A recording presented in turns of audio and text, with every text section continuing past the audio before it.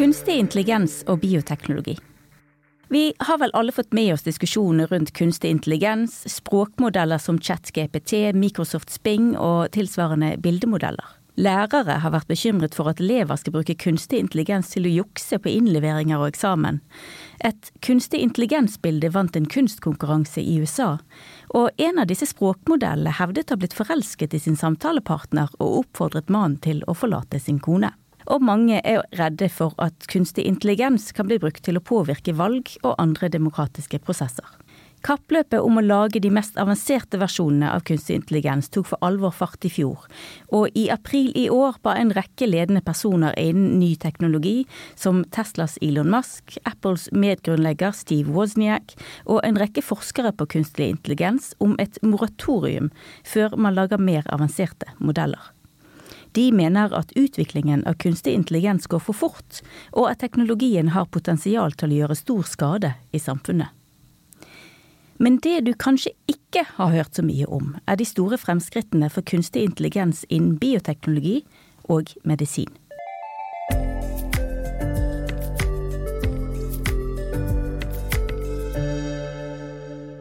Velkommen til Biotekpodden. Mitt navn er Mette Risa, og for å se nærmere på dette temaet i dag har jeg besøk av Inge Jonassen, bioinformatiker og instituttleder ved Institutt for informatikk ved Universitetet i Bergen. Velkommen. Takk skal du ha. Og jeg har med meg Ishita Barua, lege og medlem i Bioteknologirådet, som har forsket på bruk av kunstig intelligens på kreftpasienter. Velkommen til deg. Tusen takk. Før vi går inn i bruken på bioteknologi og bruk i medisin, hva er egentlig kunstig intelligens?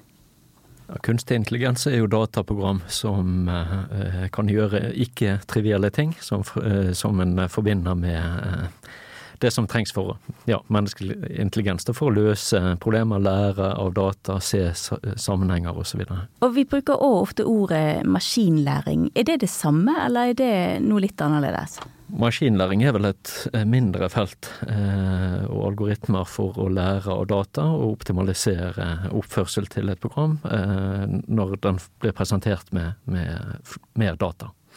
Og da snakker vi om at maskinen lærer av seg selv, eller lærer av andre data?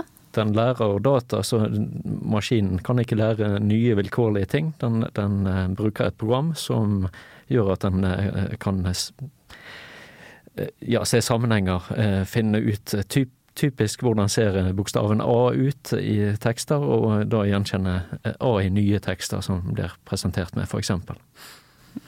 Og i dag skal vi jo snakke om hvordan kunstig intelligens blir brukt innen bioteknologi, og hvordan det blir brukt innen medisin. Og Ishita, vi begynner litt med deg, for du har jo forsket på bruk av kunstig intelligens på tarmkreftpasienter. Hvordan er det du har brukt det? Jeg har brukt det som en del, den forskningen jeg gjorde var en del av min doktorgrad.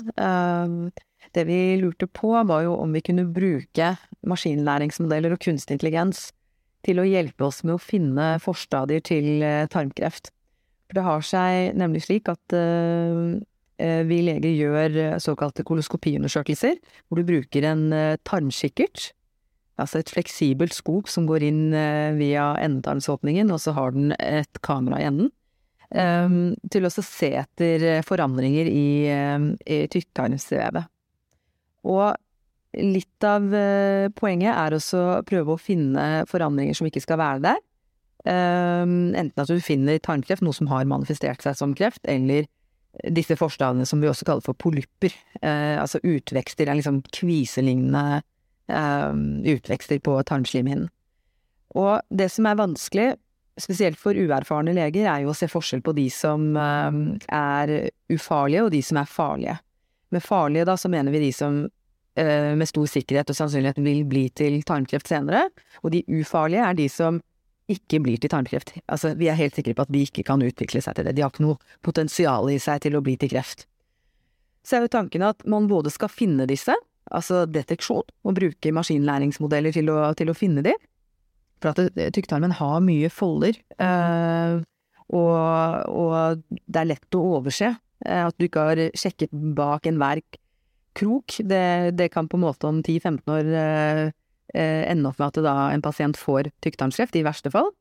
Og så det det at når du har funnet det, å vite hvilke skal du la stå, og hvilke skal du fjerne for å forhindre kreftutvikling. Og det vi fant ut var at vi gjorde flere studier på dette her, og når det kom til det å se forskjell på polyppene, de farlige og de ufarlige, så fant vi ut at de legene som brukte AI-verktøy til å hjelpe seg, og de legene som ikke brukte det, og bare fortsatte vanlig tradisjon med å bruke sine egne menneskeøyne, de var omtrent like gode, og det overrasket oss.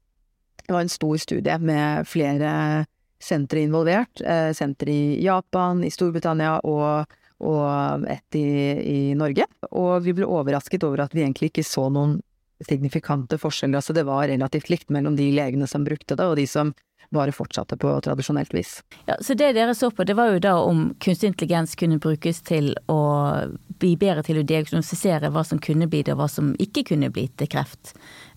Men det finnes også andre måter man kan bruke kunstig intelligens på innen medisinen.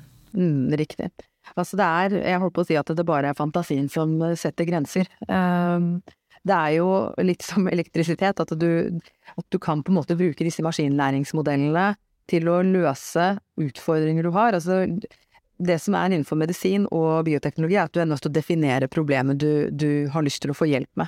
Så innenfor tarmkreft og koloskopi så var det at vi trengte hjelp med å finne polyppene og det å se forskjell.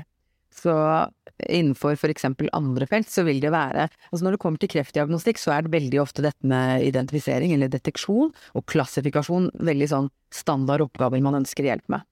Så det jo mange andre medisinske problemstillinger, for eksempel dette med å finne ut hvilke embryoer som vil være best egnet til å faktisk bli et barn senere, altså hvordan skal du velge ut de embryoene. Så innenfor IVF også så kan du få hjelp av maskinlæringsmodellen til å gjøre beregninger på det.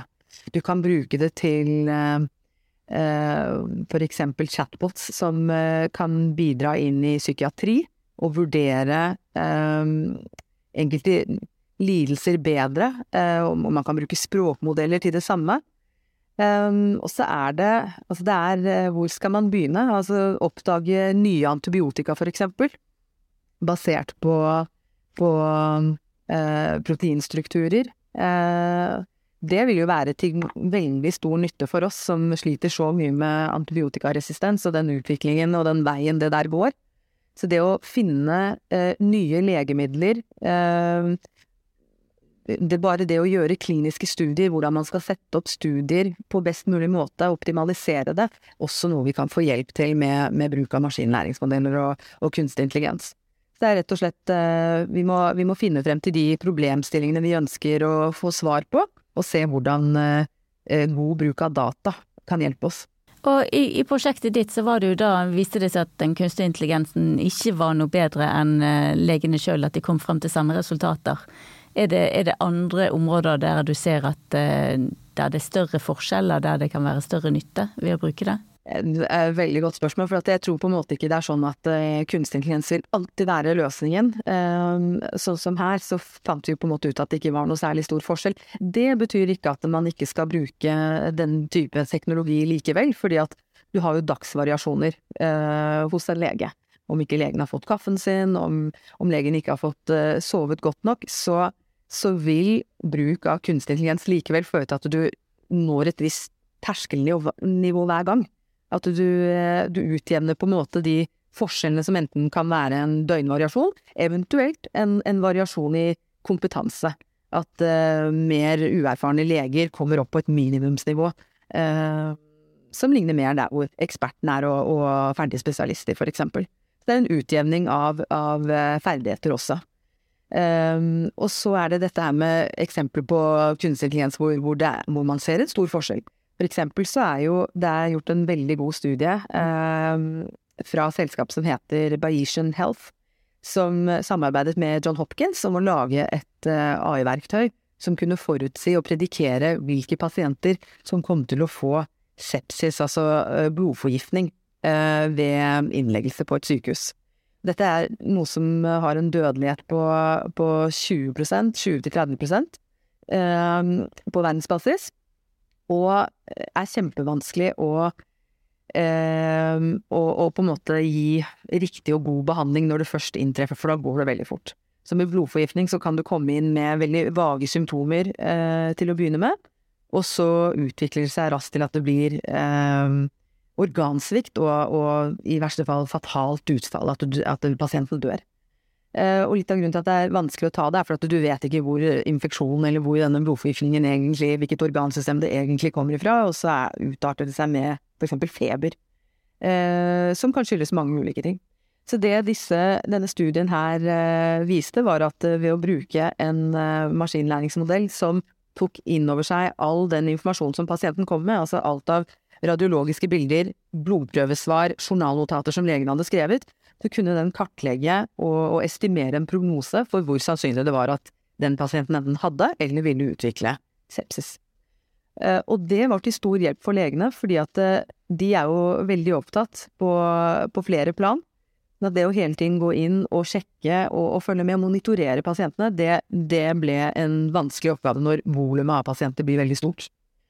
Og så tror jeg man tenkte at i den studien så kunne det bli vanskelig å bruke disse verktøyene, fordi at du har jo at noe går som en alarm hele tiden, det slutter du å lytte til. Men de hadde faktisk veldig gode resultater og viste at legene klarte faktisk å bruke dette verktøyet til å oppdage og redde de pasientene da, som hadde aller høyest sjanse for å utvikle blodforgiftning og potensielt da dø. Så dette jo et verktøy som faktisk har reddet liv i den studien. Og hvis vi ser på litt mer på bruken innen bioteknologi, der vi ser på både hva som skjer i kroppen, hva som skjer i celler og på medisinbruk og lignende. Det snakkes jo mye om kunstig intelligens når vi snakker om persontilpasset medisin, at vi får en behandling som tilpasset den enkelte av oss og den enkelte sykdommen og den enkelte varianten vi har av sykdommen. Dette bare store ord, eller det noe som vi faktisk ser konturene av nå? Nei, dette nok ikke bare store ord. Kunstig intelligens, det nevnes, jeg tror 30 eller 40 ganger i den strategien for persontilpasset medisin, hvor man har tenkt at den strategien sier noe om veien videre og hvordan Norge skal satse på nettopp det feltet der. Og jeg tror at kunstig intelligens blir kjempeviktig som verktøy i den satsingen.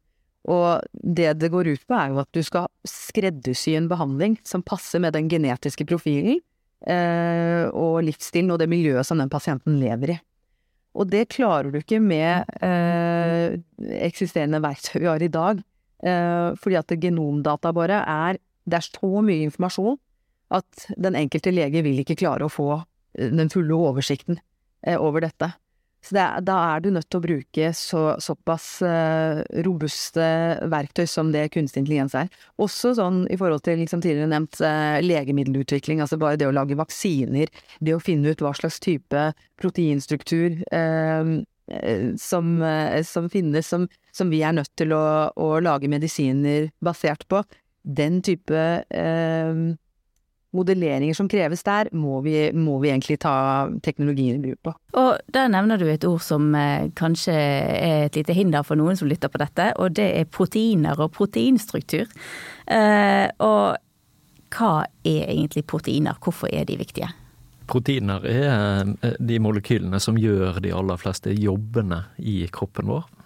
Hjelper til med å bryte ned maten vi spiser og trekke ut energi, bruke den energien til å la oss bevege på oss, musklene. Alle disse tingene, og mange flere, det proteiner som utfører.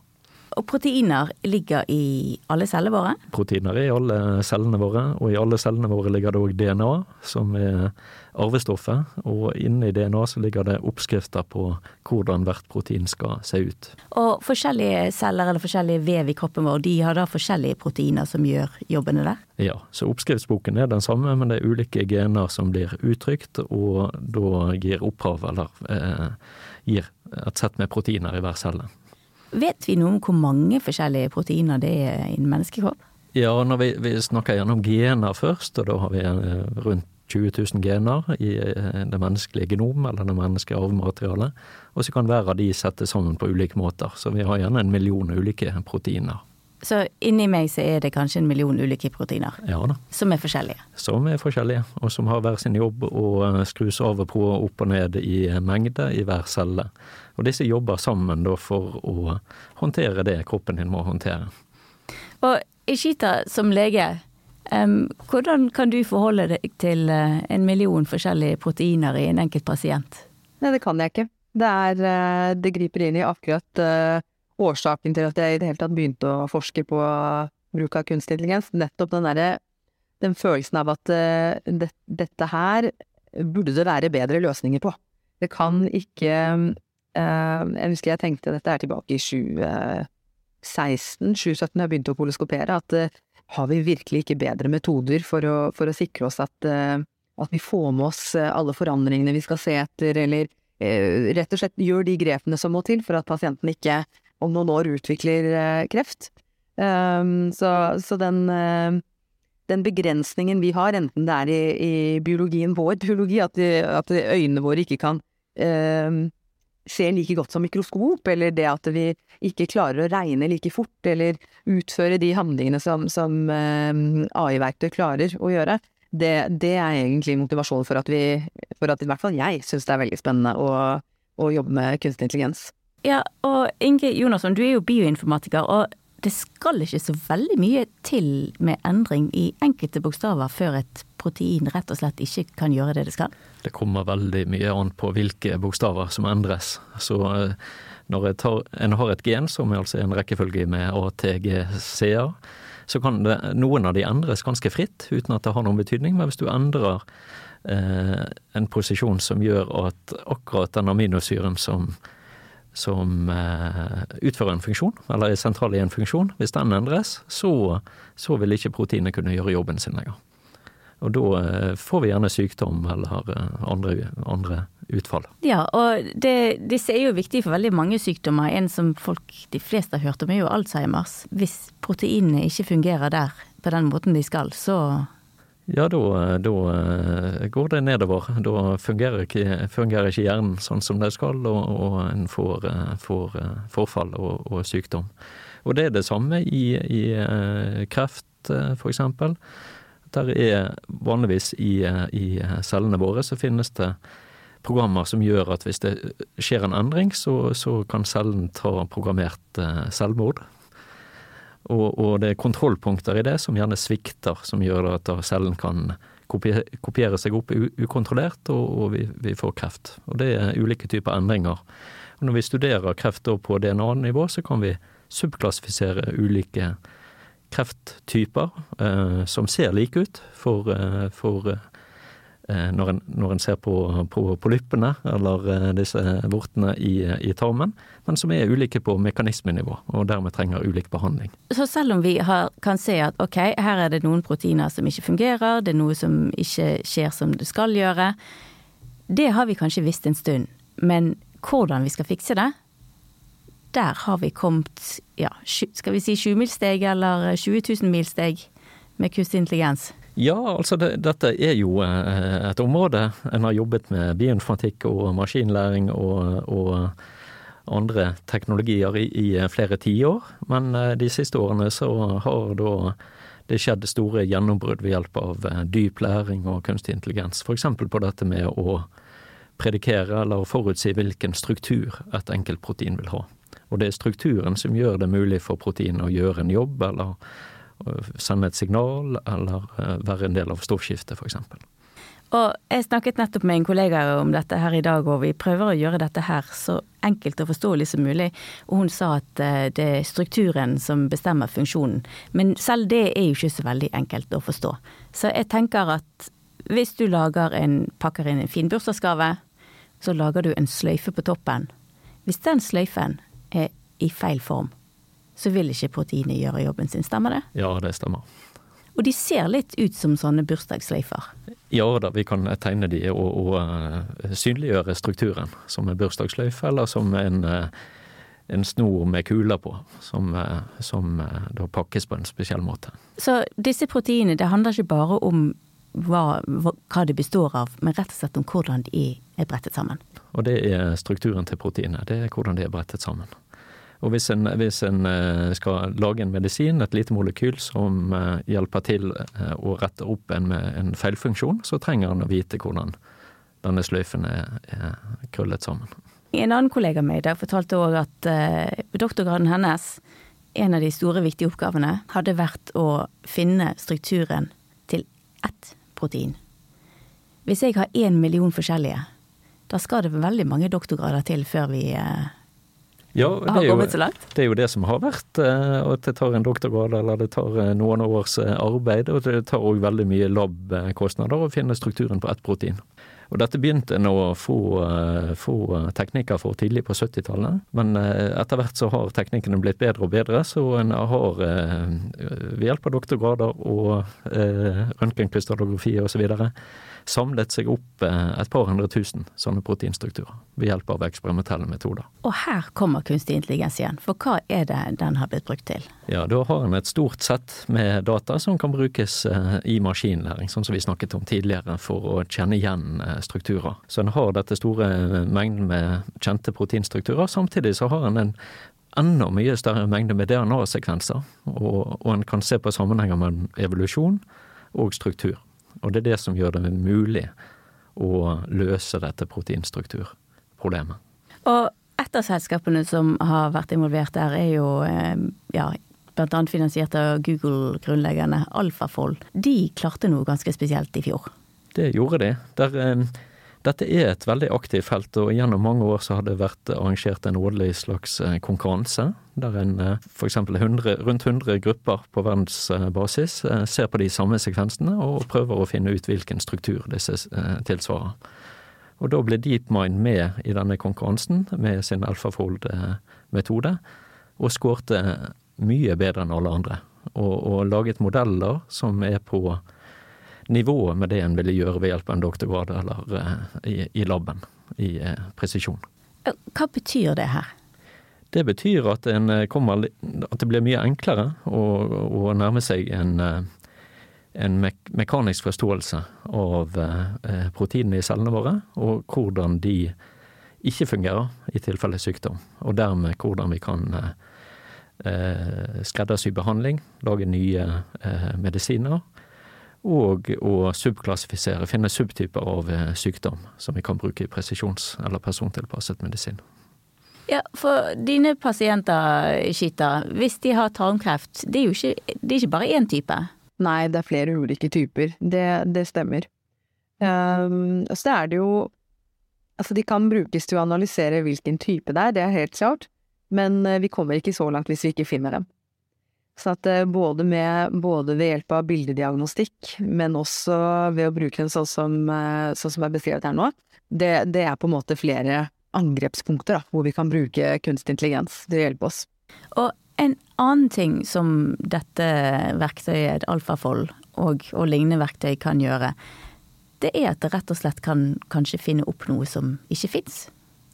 Det kan det gjøre. På samme måten som ChatGPT kan generere tekst, så kan en kjøre denne modellen i AlphaFold i revers og gjøre såkalt hallusinering og drømme opp nye proteinstrukturer. Det er litt mer komplisert enn som så, men det er i prinsippet det som gjøres. Og det har en gjort og verifisert ved hjelp av en sånn doktorgradsmetode i labben, og at de faktisk har den strukturen som AlphaFold drømte opp.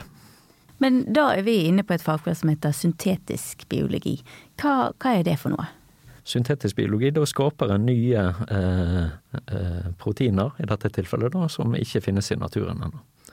Da kan en jo tenke seg at en gjør det for en bioteknologisk anvendelse, nye måter å bryte ned plast på, nye måter å bryte ned CO2 på, for eksempel, for å løse store utfordringer i verden. Så da behøver man ikke lenger gå ut i naturen og lete etter et enzym, for eksempel, som kan bryte ned plast. Man kan rett og slett finne det opp på laboratoriet. Det kan i prinsippet det, og det har vært den type forsøk på en vellykket måte.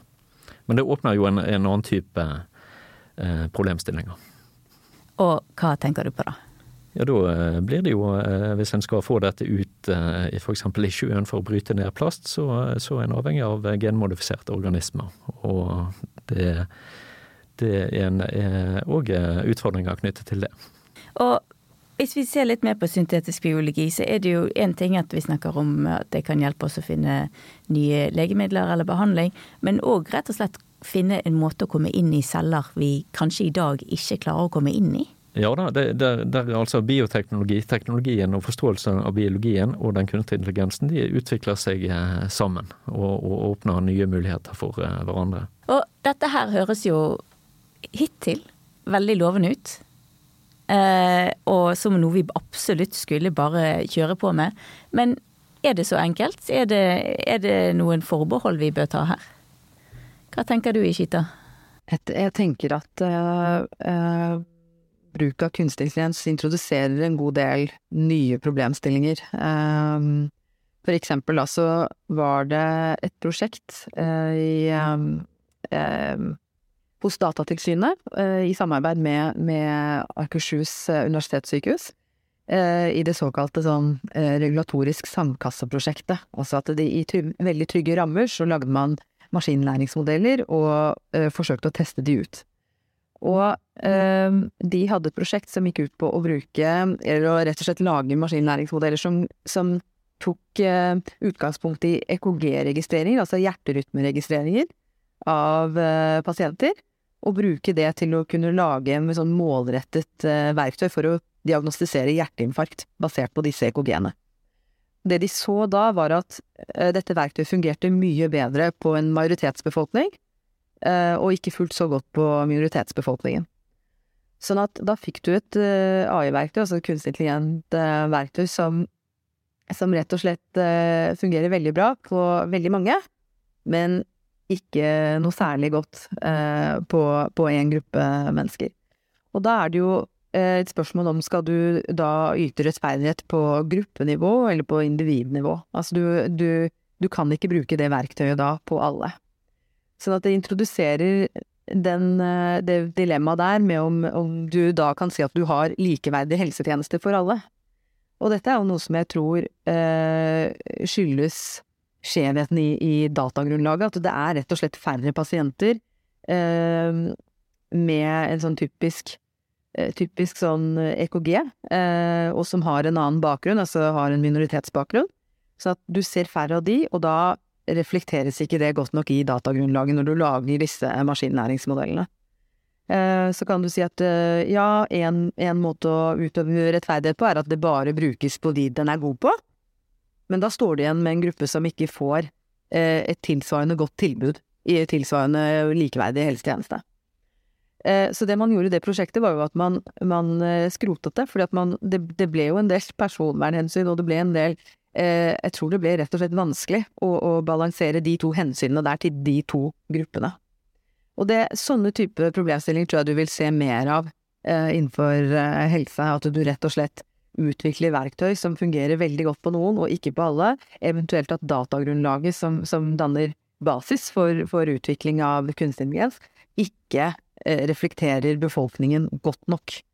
Og det et generelt problem innenfor kliniske studier, at du ikke klarer å rekruttere et så mangfoldig pasientgrunnlag som du ønsker. Sånn at det tror jeg en av de tingene vi kommer til å se mer av og slite med. Ja, vi har tidligere også laget en podcast om dette med ulikhet i helse, og hvor veldig mange kliniske studier, for at de skal ha et godt sammenligningsgrunnlag, så bruker de samme type person med lik genetikk. Beklager Inge, veldig mange hvite menn. Sånn det. Og dette jo en utfordring for oss bioinformatikere som gjerne vil komme opp med generelle resultat. Men så det veldig mange hvite menn og veldig få kvinner. Så det en utfordring med kvinnehelse med bruk av denne type data. En har underdekning på det, i tillegg til at en har underdekning på andre befolkningsgrupper. Så det noe som adresseres, men det gjør jo at en må være enda mer bevisst på å få bedre dekning av data som representerer befolkningen. For man kan jo ta høyde for at her har vi mindre data på visse minoritetsgrupper, og derfor så må vi vektlegge disse dataene kanskje litt høyere når kunstig intelligens skal vurdere det. Men når det såpass stor overvekt av data på nordeuropeisk, eller menn med nordeuropeisk avstamning, og veldig lite på andre grupper, da det ikke så mye for kunstig intelligens å jobbe med? Nei, altså da mangler du rett og slett datagrunnlaget. Det kan være en type mønster som forårsaker sykdom i hvite europeere, mens en har en helt annen mekanisme som forårsaker samme sykdom i asiater eller i europeiske kvinner for den saks skyld. Så en trenger et bredere datagrunnlag og bedre måter å dele personsensitive humane data på. Jeg tenker at dette også kan snus, at det er jo ikke som om vi mennesker ikke har fordommer eller bias i våre systemer. Sånn at det du også kan bruke kunstig intelligens til, jo rett og slett å ta en nærmere titt på det datagrunnlaget som beslutninger baseres på. Så at du flinkere til å gjenkjenne når et datagrunnlag ikke representativ, eller når det ikke reflekterer den faktiske befolkningen. Sånn at det blir litt sånn reversed engineering, at du rett og slett gjenkjenner at her det utfall som ikke stemmer med det vi ønsket, her det en maskinlæringsmodell som kommer med anbefalinger som ikke passer alle. Ok, så må man gå tilbake til datagrunnlaget og se hvorfor det, hva det som var feil her. Så i stedet for å reprodusere mange av de skjevhetene som vi selv går rundt med som leger og som vanlige personer, så kan du bruke kunstig intelligens til å avsløre hvor det vi har noen kunnskapshull. Hvem det som ikke blir representert? Helt enig, så dette kan snus til noe positivt og en mulighet for å få en bedre behandling på tvers av befolkningsgrupper. Men i et prosjekt sånn som du hadde i Skita, eller lignende type prosjekter, hvis man da begynner å bruke kunstig intelligens fordi de ser at det faktisk kan gjenkjenne raskere, eller gir et høyere gjennomsnitt på å faktisk ha korrekte svar, i hvilken grad skal legen stole på det overfor seg i stedet for sine egne vurderinger? Og hvordan kan legen forholde seg til, de jo ikke bioinformatikere, de vet ikke nødvendigvis hva som ligger bak? Nei, det helt riktig. Sånn som det nå, så det legen som har siste ordet. Sånn at kliniske beslutninger tas i samarbeid med annet helsepersonell og med pasienter, men til syvende og sist så det legen som selv vurderer og står ansvarlig for den beslutningen som tas. Sånn at dette skjedde jo i den forskningen jeg drev med, at du har en anbefaling som kommer fra maskinlæringsmodellen, men så det opp til legen om legen har lyst til å handle ut ifra det maskinlæringsmodellen anbefaler, eller om den uenig og vil gjøre som vedkommende selv føler riktig. Det det siste som riktig. Sånn at selv når kunstig intelligensverktøy kommer med et forslag, det fortsatt legen som sitter med ansvaret. Og så si da at du ikke hadde gjort det sånn, at du som lege blir overkjørt og overprøvd av kunstig intelligens, og det fattes en beslutning basert på det modellen sier. Hvem det som da blir ansvarliggjort når det går galt? Det jo ingen. Sånn som det praktiseres nå, og i overskuelig fremtid, så tror jeg det fortsatt legene som sitter med det medisinske ansvaret. Og så tror jeg likevel at jo bedre disse maskinlæringsmodellene blir til å gjøre det legene gjør, altså til å gi god pasientbehandling, jo mer tror jeg den rollen blir, altså det blir mye vanskeligere å si hvem det som skal få lov til å ta den endelige beslutningen. For vi tåler feil som gjøres av mennesker, vi tåler ikke fullt så godt når maskiner gjør feil. Så det jo de færreste som vil legge seg under kniven med en robotkirurg, fordi at man tenker at det kan være helt banale ting som at den bare kutter over hovedpulsåren, mens det vil jo aldri et menneske gjøre, altså en menneskelig kirurg vil aldri gjort det. Så du har ikke den samme tilliten enda. Men jeg tror når vi ser nok eksempler, og det tror jeg kommer på at kunstig intelligens kan ha en treffsikkerhet og en effektivitet som overgår mennesker, så tror jeg det blir mye vanskeligere å svare på hvem det man skal stole på, for akkurat nå så det bare et klinisk beslutningsverktøy, altså det skal supplere legene til å ta bedre valg, det skal ikke erstatte. Men jeg tror etter hvert som dette bare blir bedre og bedre, så tror jeg vi kommer dit hvor vi faktisk også må spørre oss selv, hvem tar ansvar til slutt? Skal vi fortsatt stole på mennesker som kan ta feil, eller skal vi tillate kunstig intelligente verktøy og ta beslutninger i større grad og bli mye mer autonome da? Men i disse problemstillingene så det også viktig at den kunstig intelligensen eller maskinlæringsalgoritmen forklarer eller synliggjør for legen hvorfor han har kommet frem til en bestemt beslutning. Og det et viktig forskningsområde, og som kalles gjerne explainable AI eller trustworthy AI. Og det tror jeg kan gjøre at vi kan bevege oss i den retningen du snakker om. Hvis vi skjønner at beslutninger blir tatt på et grunnlag som faktisk har med sykdommen å gjøre, og som samsvarer med en leges vurdering, så kan vi bevege oss i den retningen. Forklarbarhet. Jeg tenker også at noen ganger så vil det være vanskelig. Du kan komme i de situasjonene hvor altså med dype neurale nettverk, at det blir så komplisert at du får en svart boks. Du forstår ikke hvordan maskinlæringsmodellen kommer med et utfall basert på de dataene, og forklarbarheten lav da. Og da står du der og må ta et valg som lege om du likevel skal følge dine instinkter og din faglig ekspertise, eller om du skal ta rådet fra dette verktøyet. Og da tror jeg innenfor medisin så det I hvert fall en tradisjon for at man baserer beslutninger på evidens. Sånn at om du ikke forstår hvordan noe fullt ut fungerer, og det har vi en rekke altså legemidler som vi har brukt opp gjennom historien hvor vi ikke forstår alt, men som vi likevel bruker fordi vi ser at effekten god, og at komplikasjonsraten eller bivirkningen av det såpass lav at du kan gjøre den vurderingen. Så gjenstår det å se om man vil tillate seg å bruke KI-verktøy uten fullt ut å skjønne hva det den baserer beslutningen på. Men du, Ishita, I en prat vi hadde I forkant, så nevnte du et litt annet eksempel med at pilotene flyr I dag med autopilot, men lander flyet selv. Men hvis legene flyr på litt med, I stor grad styrt av autopilot, kan vi risikere at vi til slutt har leger som ikke kan lande lenger?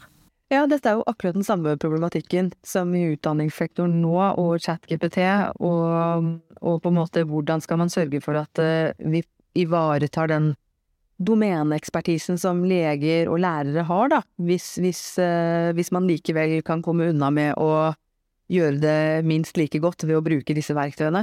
Jeg har ikke noe godt svar på det, men jeg tror at det en av de problemstillingen som også kunstig intelligens introduserer I livene våre.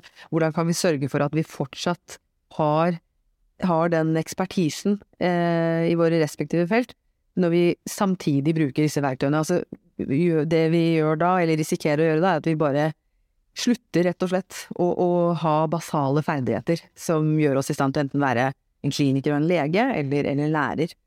Og jeg tror det noe vi må fokusere mye mer på fremover. Hvordan sørger du for at du får en minst like god grunnutdanning, til tross for at du skal bruke disse verktøyene I hverdagen? Hva tenker du, Inge? Det noe vi behøver bekymre oss for, eller tror du det Jeg tror dette klart at ChatGPT gir en ny type verktøy, både for elev og lærer I den settingen da. Men jeg tror at vi skal greie å ta dette I bruk på en fornuftig måte, både som lærer og elev, og fortsatt tilegne oss den kunnskapen vi trenger. Og I hvert fall så langt med språkmodeller så det en grense for hvilke sammenhenger den greier å se. Så en må kvalitetssikre oppgavene en bruker I eksamenssammenheng, sånn at de tar høyde for hva ChatGPT for eksempel kan løse for eleven. Men hvis vi ser litt på de som hører på nå, hvis de tenker at dette noe de har lyst til å være med å forme, noe de har lyst til å være med å forske på eller utvikle, hva kompetanse det de trenger å ha I fremtiden? Hva bør de studere? Ja, legeutdannelsen og medisinutdannelsen vil jo ikke gå ut på dato. Vi trenger fortsatt leger som kan jobbe sammen med kunstig intelligens for å gjøre forsvarlig og god pasientbehandling. Men det kan også være en god mulighet å ta en utdanning innenfor informatikk, kunstig intelligens, bioinformatikk, for å hjelpe legene med å få et bedre grunnlag, både for å forstå sykdommen, og for å skreddersy behandling og hjelpe til å utvikle nye medisiner for enkeltsykdommer. Og selvfølgelig så det også bedre grunnlag for å velge god livsstil, tilpasset den enkelte og riktig mat og så videre. Så dette et helhetsbilde, men kan gå inn fra medisinsiden, fra biologisiden, fra informatikksiden og teknologisiden for å bidra til dette. Hva tenker du, Ishita? De som har lyst til å jobbe med lignende som du gjør nå, hva skal de studere? Jeg tror at de skal fortsette å velge på samme grunnlag som de har gjort opp til nå, at man velger ut ifra interesse og så og på en måte hva man tror man vil like å drive med fremover. For jeg tror også dette med kunstig intelligens kommer til å gripe inn i de alle, altså innenfor de fleste samfunnsområder. Så om du studerer medisin, eller om du studerer matematikk, eller om du studerer botanikk, så tror jeg du vil se elementer av grunnleggende forståelse for maskinlæringsmodeller og AI, og jeg tror på en måte at det vil ikke finnes noen fagfelt hvor det ikke har noen bruksområde. Så jeg tror, en annen ting at jeg tror at det blir kjempeviktig med den grunnkompetansen, for hvordan skal du vite om anbefalinger og råd fra disse verktøyene det faktisk det riktige i det tilfellet å ta i bruk. Da kan du på en måte ikke lene deg på en annen teknologi eller et annet verktøy. Du nødt til å ha den grunnkompetansen i bånd. Så jeg tror at man skal fortsette å velge sånn som man gjør nå. Det den domeneekspertisen innenfor de fleste fagfelt som blir viktig å verne om, da. Kan dette med kunstig intelligens, kan dette bli liksom det hinderet for min generasjon som vi vokste opp med de første mobiltelefonene, og det behersket vi, det var helt greit, og e-post og internett var helt greit, for det hadde vi i vår barndom. Men kanskje kommer vi til å være i samme situasjon som foreldregenerasjonen min i alle fall, som synes at alt dette nye med databehandling var vanskelig. Ble kunstig intelligens vårt tilsvarende?